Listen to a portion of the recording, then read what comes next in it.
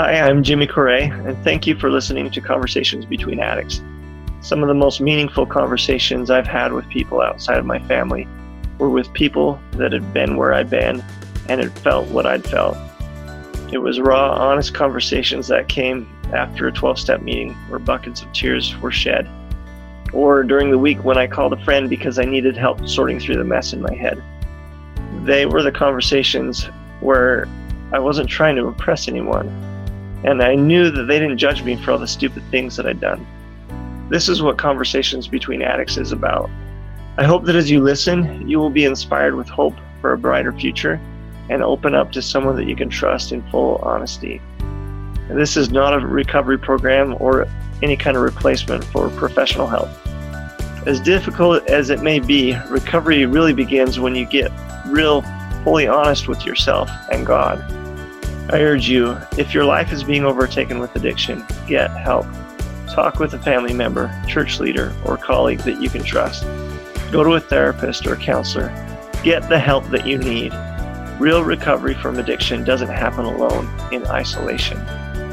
I know you can be free and feel the full joy that comes with that freedom. Most of all, I want you to know that you're not alone in this. We really are all together.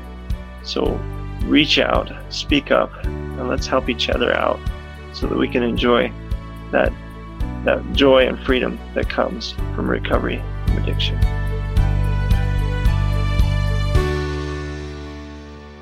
All right, welcome to our podcast today. I am excited to introduce a fairly new friend of mine. His name is David Hewlett.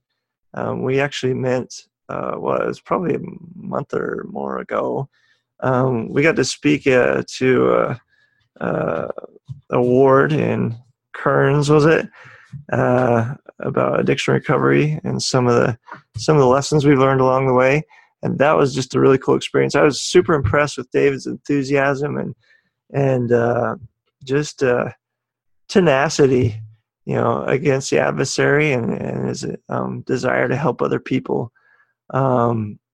So David is a return missionary, served in mission in San Diego, and a graduate of the Sons of Helaman program with life-changing services. And now he's working as an assistant therapist and life coach for life-changing services. And I would bet that you are changing some lives along the way, bud. Okay. So anyway, with that, David, why don't you tell us a little bit about yourself? Yeah, well, thanks for having me on first. A little bit about myself is I'm just like the normal 20-something, just trying to figure things out. There's nothing, I've been super blessed to be a part of life-changing services, and especially to be able to take my experience as an addict and to help the guys that are going through it right now. But I love sports. I love to read and to learn about history. I like politics. I like basically everything. I just enjoy learning about everything that I can. But my main focus is just helping people. Whether it's moving couches or talking to them about the addiction to pornography or masturbation. It's something that it just incorporates all aspects of my life. And so that's how I describe myself. Cool. Well, I probably should preface this too. I did have a friend recently comment. He said, your podcast is called Conversations Between Addicts, but really the only addiction you talk about is addiction to pornography. And the only addicts you have on there are men, and they're LDS. So maybe you should call it something a little more specific. And, I agree with him on that. But, at the same time, this is my world. This is who I associate with. And gosh, some of the awesomest men I know, just like you, David. So if, whatever you feel like you could share, why don't you tell us a little bit about maybe your background in regards to the addiction, maybe some of the challenges you faced, some of the things you tried that worked, some of the things that didn't work. I don't know, something like that. Yeah, absolutely. It's like delving into every memory. It seems that this has like grip on most of my childhood and teenage years. Those are the things that I remember most deeply for whatever reason. Mm-hmm. It's the things that are most poignant in my memory. It started when I was 11. I'll segue into this. I remember talking to my mom one day before my mission, and it hit me as an 18-year-old, how on earth was I supposed to defend myself as an 11-year-old? Do you know what I mean? Mm-hmm. But even as an 18-year-old, it's just like I talk to these guys at Sons of Helaman. I'm like, how on earth, I'm so grateful for Sons of Helaman, because the world does not give resources to help you fight against these things. Mm-hmm. And so I look at me as an 11-year-old, just kind of, it was strictly curiosity. It wasn't anything too crazy in the way that it started, but it was just one source here, one friend there, and then it slowly progressed as time went on. You get more curious, and you're venturing into a world that my parents didn't even know existed. Mm-hmm. The world of the internet and everything that is available. And it's so, I just feel like, I mean, in a way that does make me feel proud, but not very humble at the same time, is I feel like a pioneer on the stage of learning how to defeat pornography, because all of a sudden it was just like, I was just bombarded with these sources, with these opportunities. And to look back at how, my dad and I have talked about many times how, when he was growing up, you had to look for it. You had to go find it. You really did. And not that it wasn't as prevalent as it is now. I mean, it's getting bigger, but it's not like it was non-existent in the 70s or anything, right? Mm-hmm. But I've talked about how you used to have to go look for it, and now it's basically like, in order to live life, you have to sort through the muck. You're wading through the swamp of pornography now, trying to figure out how to overcome it. And so I just did not have the moral capacity to understand how to avoid that. And it was all secrecy. These guys in Sons of Helaman that go to their parents immediately, or go, that just go to their brothers and sisters or their bishops as soon as they can, these are the guys that are successful. Because for me, it was just like, I would feel bad about it. But in the beginning, I didn't really even know it was bad, Mm-hmm.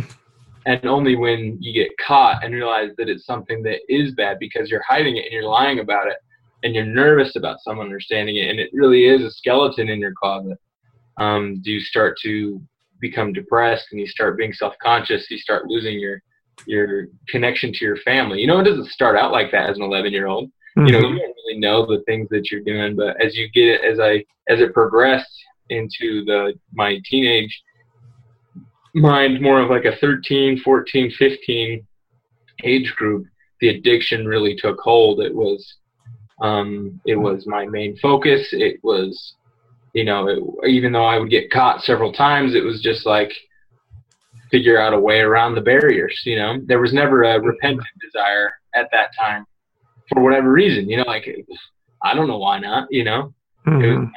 It was kind of odd. I look at it now and how deeply I don't want to do it. You just contrast it with the fact that I would feel bad about myself in other avenues of my life, like self-conscious around my friends, right? And I would feel worthless in other areas, but I never knew what the source was.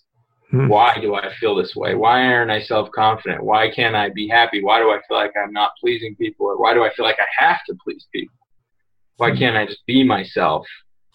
Constantly thinking about what others are thinking about you, type of a thing. And now looking back, it's obviously the side effects of that addiction, and the death comparison that you make between yourselves and these awful images that you're receiving, causing you to feel less than you really are, just because you're a 13-year-old that has no idea what real life's really like, but you still indulge in it because your brain creates. It's like, because that's just what Satan does, he just takes you from, you're happy and happy and happy, and then all of a sudden you stop being happy. And so in order to make yourself happy, you release that dopamine in your head by going to your addiction. And then because you're progressively getting less happy and you don't know why, you just go straight to that addiction. And it just gets deeper and deeper. And, until like I would go to my bishop and I would let him know, but I honestly don't think I had like a real come to Jesus moment until I was 16. So I mean, here I am 5 years in, and I'm just kind of floating by. My parents knew, but I don't think they ever really, like, they'd catch me and then think it would stop, and then catch me again and think it would stop. It was never like a continuous conversation about, hey, what's going on? And so I mean, I never thought that reading your scriptures or praying or anything would help. I never sought help, you know? It was never a search for help. It was just kind of like I would appease the authority figures until they would get off my back, and then I would get back into it. So what made the difference? You said when you were 16 it was when you kind of started. What changed?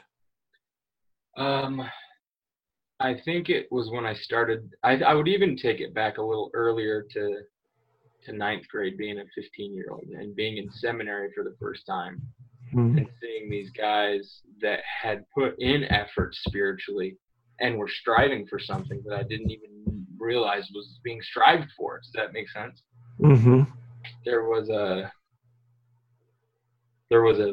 desire, a passion in them to do something good. I mean, I was a good kid, and I can say that honestly. Like, I had good desires. I mean, I was a little bit rebellious, as every teenager is, but I got good grades. I played sports. You know, I excelled in sports. I just felt like I was smart and I was capable. But in the spiritual realm, it was like, because of my addiction, Satan was convincing me that I wasn't part of that. I didn't belong in the seminary class. Mm-hmm. But he doesn't want you there, of course. Yeah, exactly, right? And when an inspired seminary teacher saw me for just a couple days and made me seminary class president, you know, and I was able to bear my testimony every day for a semester. And I was bearing a testimony that was coming to me as my mouth was opening, you know, which is just what a miracle. And that opened my eyes. I received my testimony of Christ at that time. And that's when I started having a desire and recognizing that this pornography addiction was causing a problem in my life. You know, like, I had always known that I wasn't supposed to do it, but I didn't recognize the consequences until that time. Mm-hmm. And so that's when I would say the initial one is. But I would say that there was continual awakenings, because you don't just awake from darkness in one fail moment, you know. Mm-hmm. The Lord takes it through degrees, because if you were to see all the light and all the truth all at one time, I don't think you'd be able to handle it. Yeah. And so that's kind of how it was for me. So I take it the Sons of Helaman was a big part of your recovery. When did you find out about them, and how did that play in? Yeah, so I'll just kind of give you the chronology a little. So it was like 16-year-old going to seminary, I ended up becoming less active just because I was not offended as much as annoyed by my classmates. You know what I mean? And so I just used it as an excuse, and without the fuel of a spiritual testimony that I wasn't nourishing, I just kind of stopped going to church. And then my buddy ended up being like, hey, you're coming to church with me, you know, saving angel. You know, I talk all the time about how my friends I had 1,000 angels at my back all the time. Just so many parents and friends and stuff. But he just got me to start going to church, and piece by piece, the Lord took me slowly. Rough stone rolling, like Joseph Smith says, right? Mm-hmm. He just he dealt with me as I was, and that helped me to know that no matter what I did, the Lord loved me, right? So here it comes. I didn't go to, so a lot of these guys I'm with are in junior high and high school, and then get on their mission to graduate Sons of Helaman, right? So I had already graduated high school. I was a student body officer my senior year, and I played football, and I was I was starting to flourish. You know, I could feel that there was good to be done in my life, and the Lord was putting things in. And he ended up sending a girl into my life that really helped me, and some experiences, one that brought me really low and another girl that brought me high, right? You know, so I experienced the whole confiding in someone and then them deciding that they didn't want to deal with that. Mm-hmm. And that was painful as anything I ever experienced up to that point, right? 17-year-old, just like, how do I deal with emotion? You know? Yeah.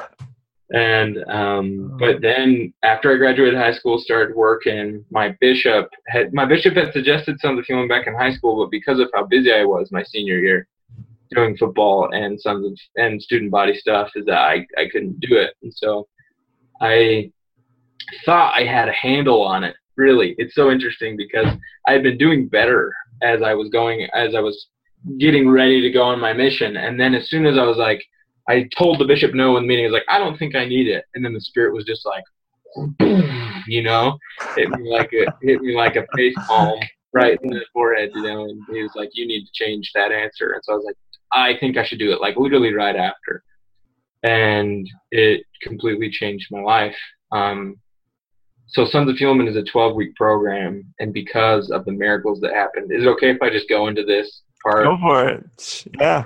Yeah, like I started in August of 2012, and Sons of Helaman is a 12-week program, and I graduated it in 14 weeks. So I had one lost battle, and then just decided at one point, okay, I'm not doing it again, you know? Mm-hmm. And I went into a spiritual cocoon. It was, you know, that sounds like, oh, then you must not have had the addiction very bad. But I went crazy, you know, and I looked at it. It was good for the time, but when it comes to long-term effects, I'm glad that these guys are in groups for 2 years or a year and a half, because mm-hmm. it does more than just a quick, it's not a diet, you know. Uh-huh. It's a lifestyle change. Yeah. And but so I started, and I went through, and at 6 weeks is when the missionary age change happened. And so here I am, this 18-year-old kid looking forward at the future, going to college, all of his friends are leaving on his mission. A girl that he loves is going to be gone too, you know, up at college, and what am I going to do? And all of these things, all these doubts, and one fell swoop, the Savior just said, hey, and I'm going to claim it as what he did for me, because that's how influential it was. If there was anyone that influenced more, I don't know him yet, you know. Mm-hmm. That announcement, I broke down into tears, because here I was at week 6, you know, lost. And immediately, with the words of President Monson, he just said, all right, David, here's your path, and this is your springboard for the rest of your life. And so there was, you know, called my bishop, my mission papers were started the next day, still in the program, right? Like at week 6, you're doing well, but nothing's certain, as I've seen, you know. And so, but that experience, and just all of a sudden, all of my things were clear. I was understood why everything had happened the way it had happened. All of the disappointments, all of the hurt, all of the good, all of the bad, you know, had happened for that moment, for me to be able to be prepared and motivated to overcome my addiction and get on my mission. And I actually graduated Sons of Helaman the day that I got my mission call. Wow. That's cool. Isn't it crazy, though, that you just summed up like 8 years in 10 minutes. And yet when we're stuck in those dark holes, that you're just like, man, it is never going to get better. And I don't know, you just get so focused on the negative past, thinking that's part of, you know, your present and future, and it's all just, you know, you're stuck there. And yet, how cool is it? You can look back now, and you look back at those 8 years and all the amazing lessons you've learned, and you can see the hand of the Lord, and you have this new understanding of the atonement. Like, I think that's a great exercise for any of us in any stage of life. Like, hey, how has the Lord blessed me, and see His hand in our lives, you know. And yeah, I love that. I love that so much that I feel this is what I said when we were at that ward, is the only reason that I share it with these people, these complete strangers. You know, I went to Viewmont High School in Centerville, and told 400 sophomores that I had pornography addiction. You know what I mean? I was terrified, but the only reason that I do it And the only reason that I say to the people at churches is I share this with you because it's sacred to me. Because this experience that I had is not something that I have any shame about. And I've only ever been glad that I've shared it with people. There's never been there's been adverse reactions, but the Spirit has always consecrated for my good. The more open that I've been, the better it's always been. Always been. And so, especially like right now, as I describe this experience, I learned things about it that I didn't know because the Spirit teaches you as you speak. So I think that's a great way to call it an exercise, because it seriously is. Yeah, I like the way you said that. And for me, I've done the Sons of Helaman program for the men of Moroni, for the men that are returned missionary, or after mission or married, and I've also done the 12-step program. And when you talk about that, like not being ashamed to share it, for me that's a lot of some of these, like step 4 in the 12-step is truth. And to me, that's just owning it. It is what it is. It doesn't mean I tell everyone, but I'm not ashamed to tell the people that need to hear it, because it for me, it just destroys the shame when you own it as it is and not try and pretend that it's not quite as bad as it really is, like or pretend that it never happened. It feels like I'm giving into that whispering of the adversary, Satan saying, "Hey, yeah, people don't need to know that about you. If they did, what would they think?" Shut up, Satan. Yeah, absolutely. And I think, I love that you said a phrase that I feel like I love, is that it's something you own that you're giving to other people. If you don't own it, then it's just like, oh, you're looking into my soul right now and I don't know how to deal with it. But if it's, this is my experience from my heart to give to you, and no matter what you say about it, you can act however you want, but this is mine. And, I feel like that can be done with all sins, is that in the moment, it's just like, you repent, you overcome, and instead of hiding it in the dirt, you take it out. And maybe it could be compared to talents. I've never thought of it that way. The fact that, you take your one talent and you bury it in the ground and it doesn't multiply, but you take it and you share your experience, and the sins that you've committed and overcome and repented can then multiply. And I mean, who would consider repentance and overcoming sin a talent, Maybe that's a way to think about it. Well, another way that I thought about it too is, and even in this podcast, I don't feel like we're sharing our sins necessarily. I feel like we're sharing our weakness. And there's a difference in my mind, that we all have our weaknesses. And yeah, there's my sins are between me and the Lord. But my weaknesses, yeah, let's, I don't know. What's your take on that? I mean, should anybody just say, "Hey, I've got an addiction"? What's your take on that? Because that's a big struggle for a lot of us in our whole society. There's a lot of shame around. Oh, you don't talk about this. You resolve it quietly between you and your bishop, and and there's even advice from prophets and general authorities about when you've repented of it, you're done with it, leave it in the past, don't worry about it anymore. I don't know. What's your thoughts on all of that? And I guess I preface it with only this is my experience and my opinion, because there are certain things, I feel like everything that I've been through is my ammo against Satan, against the addiction. Like if I forget about it, then it's just going to come back.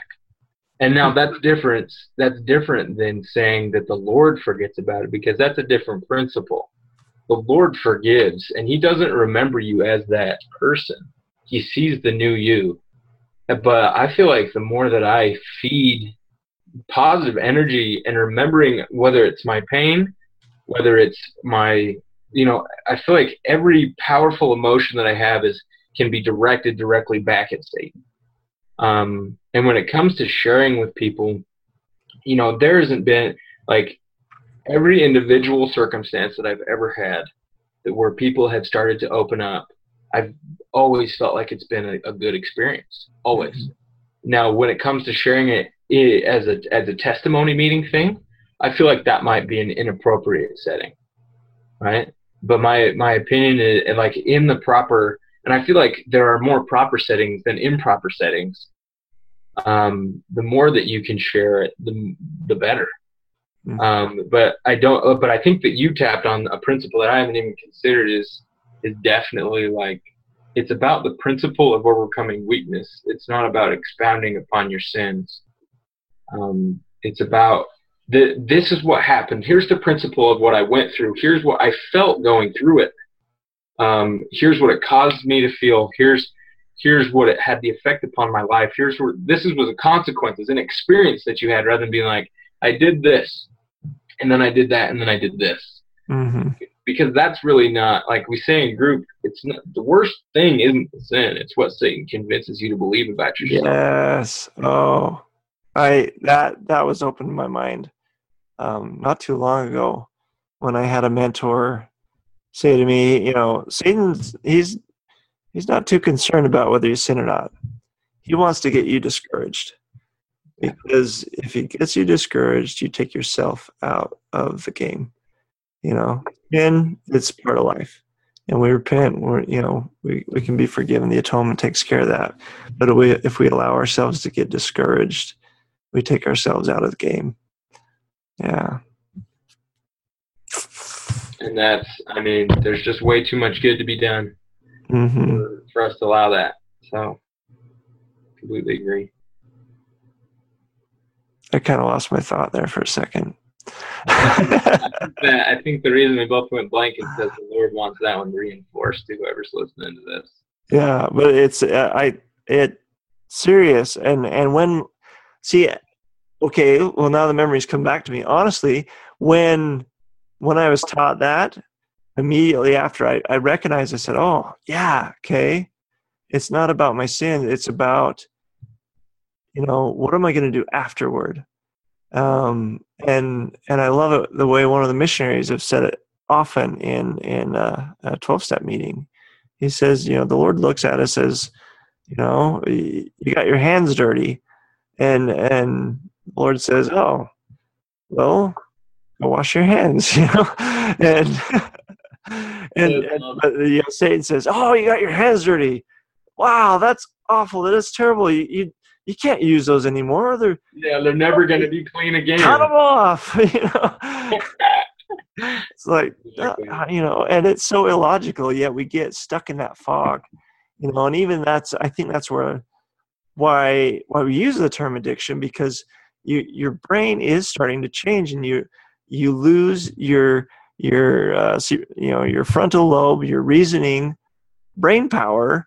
And your brain's reverting back into that, into the limbic system, and you just, you turn into an animal. Your brain shuts down, and anyway, so that's why we go, oh yeah, my hands are dirty. Maybe I should cut these off. It's, Anyway, just so far from the truth, Because, I don't like dirty hands or hands that have worked. You know what I mean? Absolutely. So give me some tips then for those that are maybe stuck in that fog or in that dark hole, where they recognize, oh, I know something's wrong. I know I need to do something about it. But when you're stuck in that fog, it's almost like you can't think. You need someone to help you get out of it. What would you say to help someone get out of that? And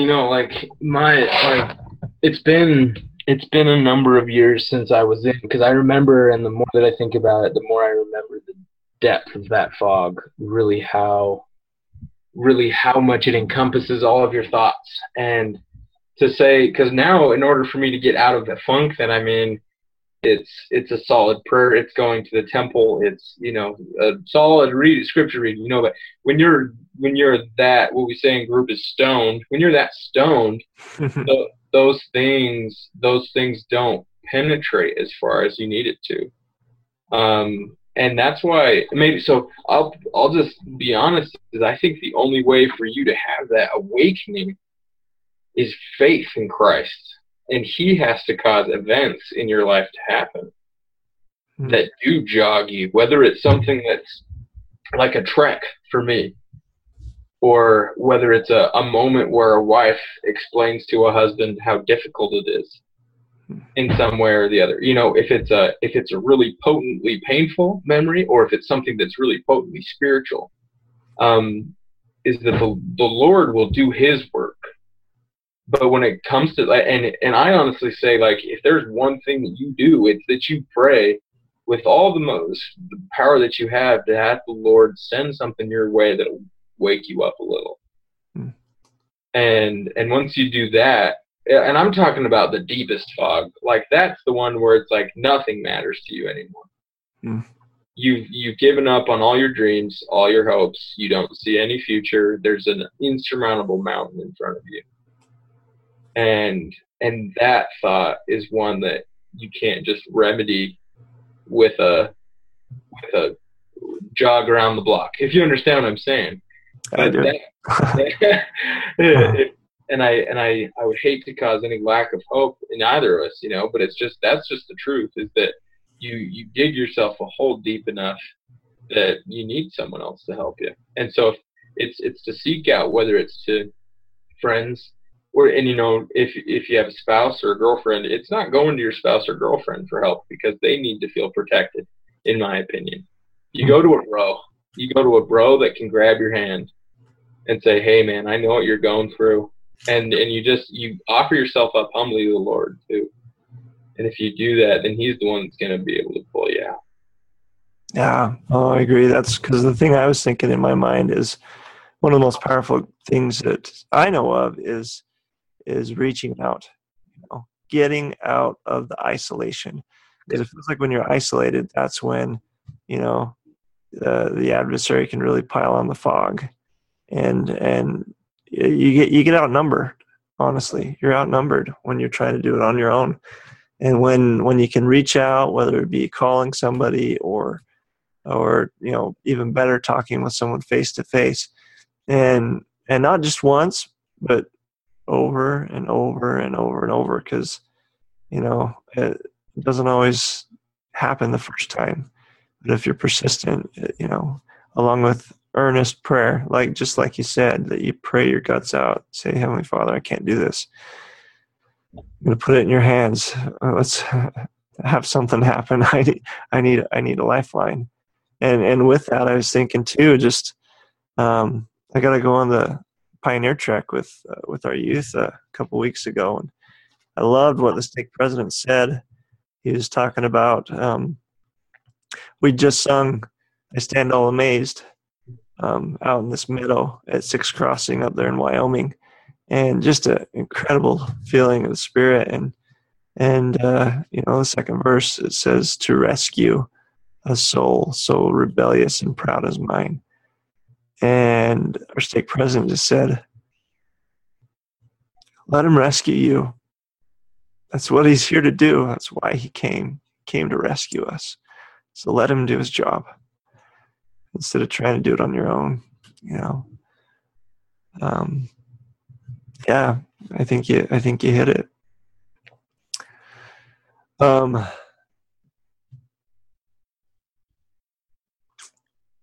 what else? What else would you say, David? We're about to the end here. What do you think's the most valuable lesson that you've gained from, for lack of a better term, that you've gained through of the crap you've gone through? You know, because the first answer always is going to be, and I'm going to give you two, because I'm going to give you the one that's true and then the one that I feel like I can apply outside of this. I went to a group called Mothers Who Know for Sons of Helaman. It's a group of moms who know about their kids that are in group and are just trying to understand how to experience this. And they asked me what was my mighty change of heart. What was the experience? What happened in my life that just sent me straighter, you know? And it took me a solid 45 seconds to sit and ponder, and I wanted to give him a sincere answer. I just wanted to give him the real thing, and I didn't even know it. You know what I mean? Mm-hmm. So I sat here right at this desk, and I was like, Heavenly Father, I don't know what the answer is to this, but as I open my mouth, please let something come out that is the truth. And it just shocked me, because I said that the reason there was not an event that did it, it was a lifetime of experiences culminating in recognizing that no matter what I did, Christ loved me. No matter what I did. And it wasn't like dismissing, oh, I'm not guilty for anything. Still feeling that responsibility. It was okay, owning what I have, accepting the reality of what it is, and believing that Christ loved me enough to go on a journey with me. And when I realized that, when it captivated, when I finally understood that in my head, is when I was able to set step going forward. It didn't happen quick. I mean, that's like 3 or 4 years before I finally got over it. When I just knew deep, deep, deep down that the atonement was real and that Christ loved me. And that if I put my effort into it, I could overcome it through him. Mm-hmm. And so I did that first. But second, one of the most liberating experiences of my life was when I was told that I wasn't broken. That it wasn't one part of my brain fighting against the other. It was me fighting against Satan. That it was the reason I was being attacked wasn't because I sucked, wasn't because I was worthless, but it was because I am awesome. And for that reason, I still believe today that I'm awesome, but I make tons of all that, and I have tons of weaknesses. But because I was attacked as an 11-year-old, and because I was attacked subsequently every day for the rest of my life, I know that I'm a threat to Satan. And that there is a fight to be had, and there's a victory to win. And that was liberating. That changed everything about my fight, because it became a fight. It was no longer just, when is this going to fix? Like, when's the pipe going to stop being busted? When's the water heater going to work? When is the repairman coming to fix the air conditioning? It was, you're on a battleground. Recognize that you're losing battles in a war, and you can win the battles now. And recognizing that God-given ability to become ferocious, and that it is okay to get really, really pissed, and to be fierce. And I resonated it with football, and I had also been, a pretty intense kid. But to know that I could put all my energy into hating Satan and fighting against him is what changed the ball game for me. Yeah. That just reminded me of a line from a poem that I really like called A Psalm of Life by Henry Wadsworth Longfellow. Just one of the lines out of there. In the world's broad field of battle, in the bivouac of life, be not like dumb driven cattle, be a hero in the strife. Yeah. It is a battlefield, and we're called to be heroes in our own life. And well, not necessarily just us, but we're called more to be heroes for the Lord in his army. And yeah, I think you're doing some awesome stuff. Well, gosh, David, thank you so much for your time. I wish we could keep going. Like, seriously, I love these conversations. It's so cool. And that's like, again, I've said this before, but this is my hope for this podcast, is that people will listen and go, wow, those conversations are cool. I want to do that too. I'm going to go talk to somebody about my challenges. It doesn't have to be addiction to pornography. You don't have to even be a Mormon. Like, just go talk with someone heart to heart, honest, open, someone that you can trust, in a safe place that you can share some of these things. It's liberating. It's awesome. You learn, and really you get that connection, which I think is a big part also in this defeating any kind of addiction. So anyway, with that, David, if someone would like to contact you or Life Changing Services, what would they do to do that?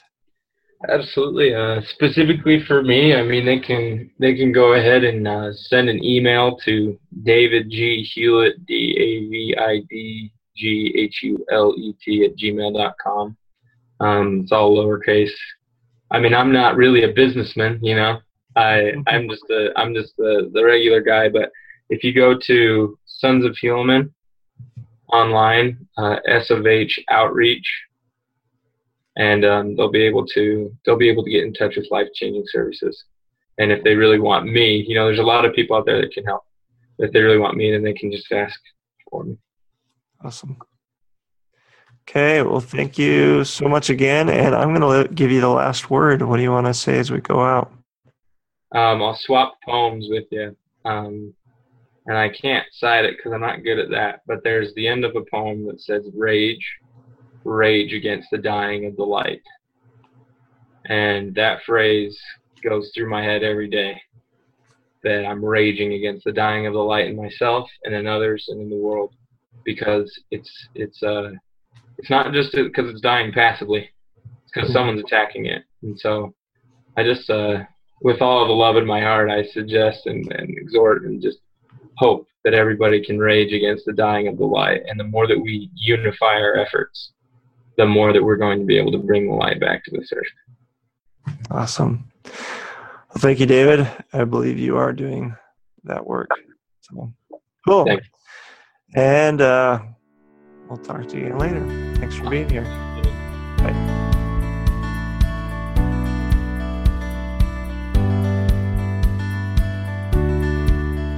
Hi, this is Jimmy Correa. I'm the host of Conversations Between Addicts.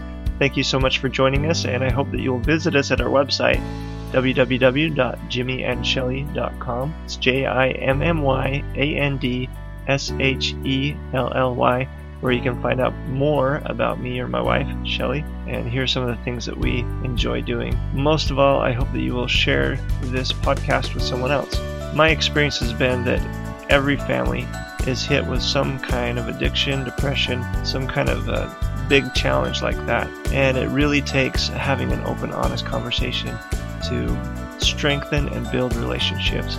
I know that that's been a huge blessing in my life, and I hope that you will reach out and start those conversations with someone else, because it's hard to start sometimes. Most of all, I hope that you remember that there are people out there that need to have those conversations with you. They need to hear honest, open, heartfelt feelings and know that they're cared about. Really and truly, there are people depending on you. So go out and share. Go out and talk with them. Thanks, and we'll see you next time.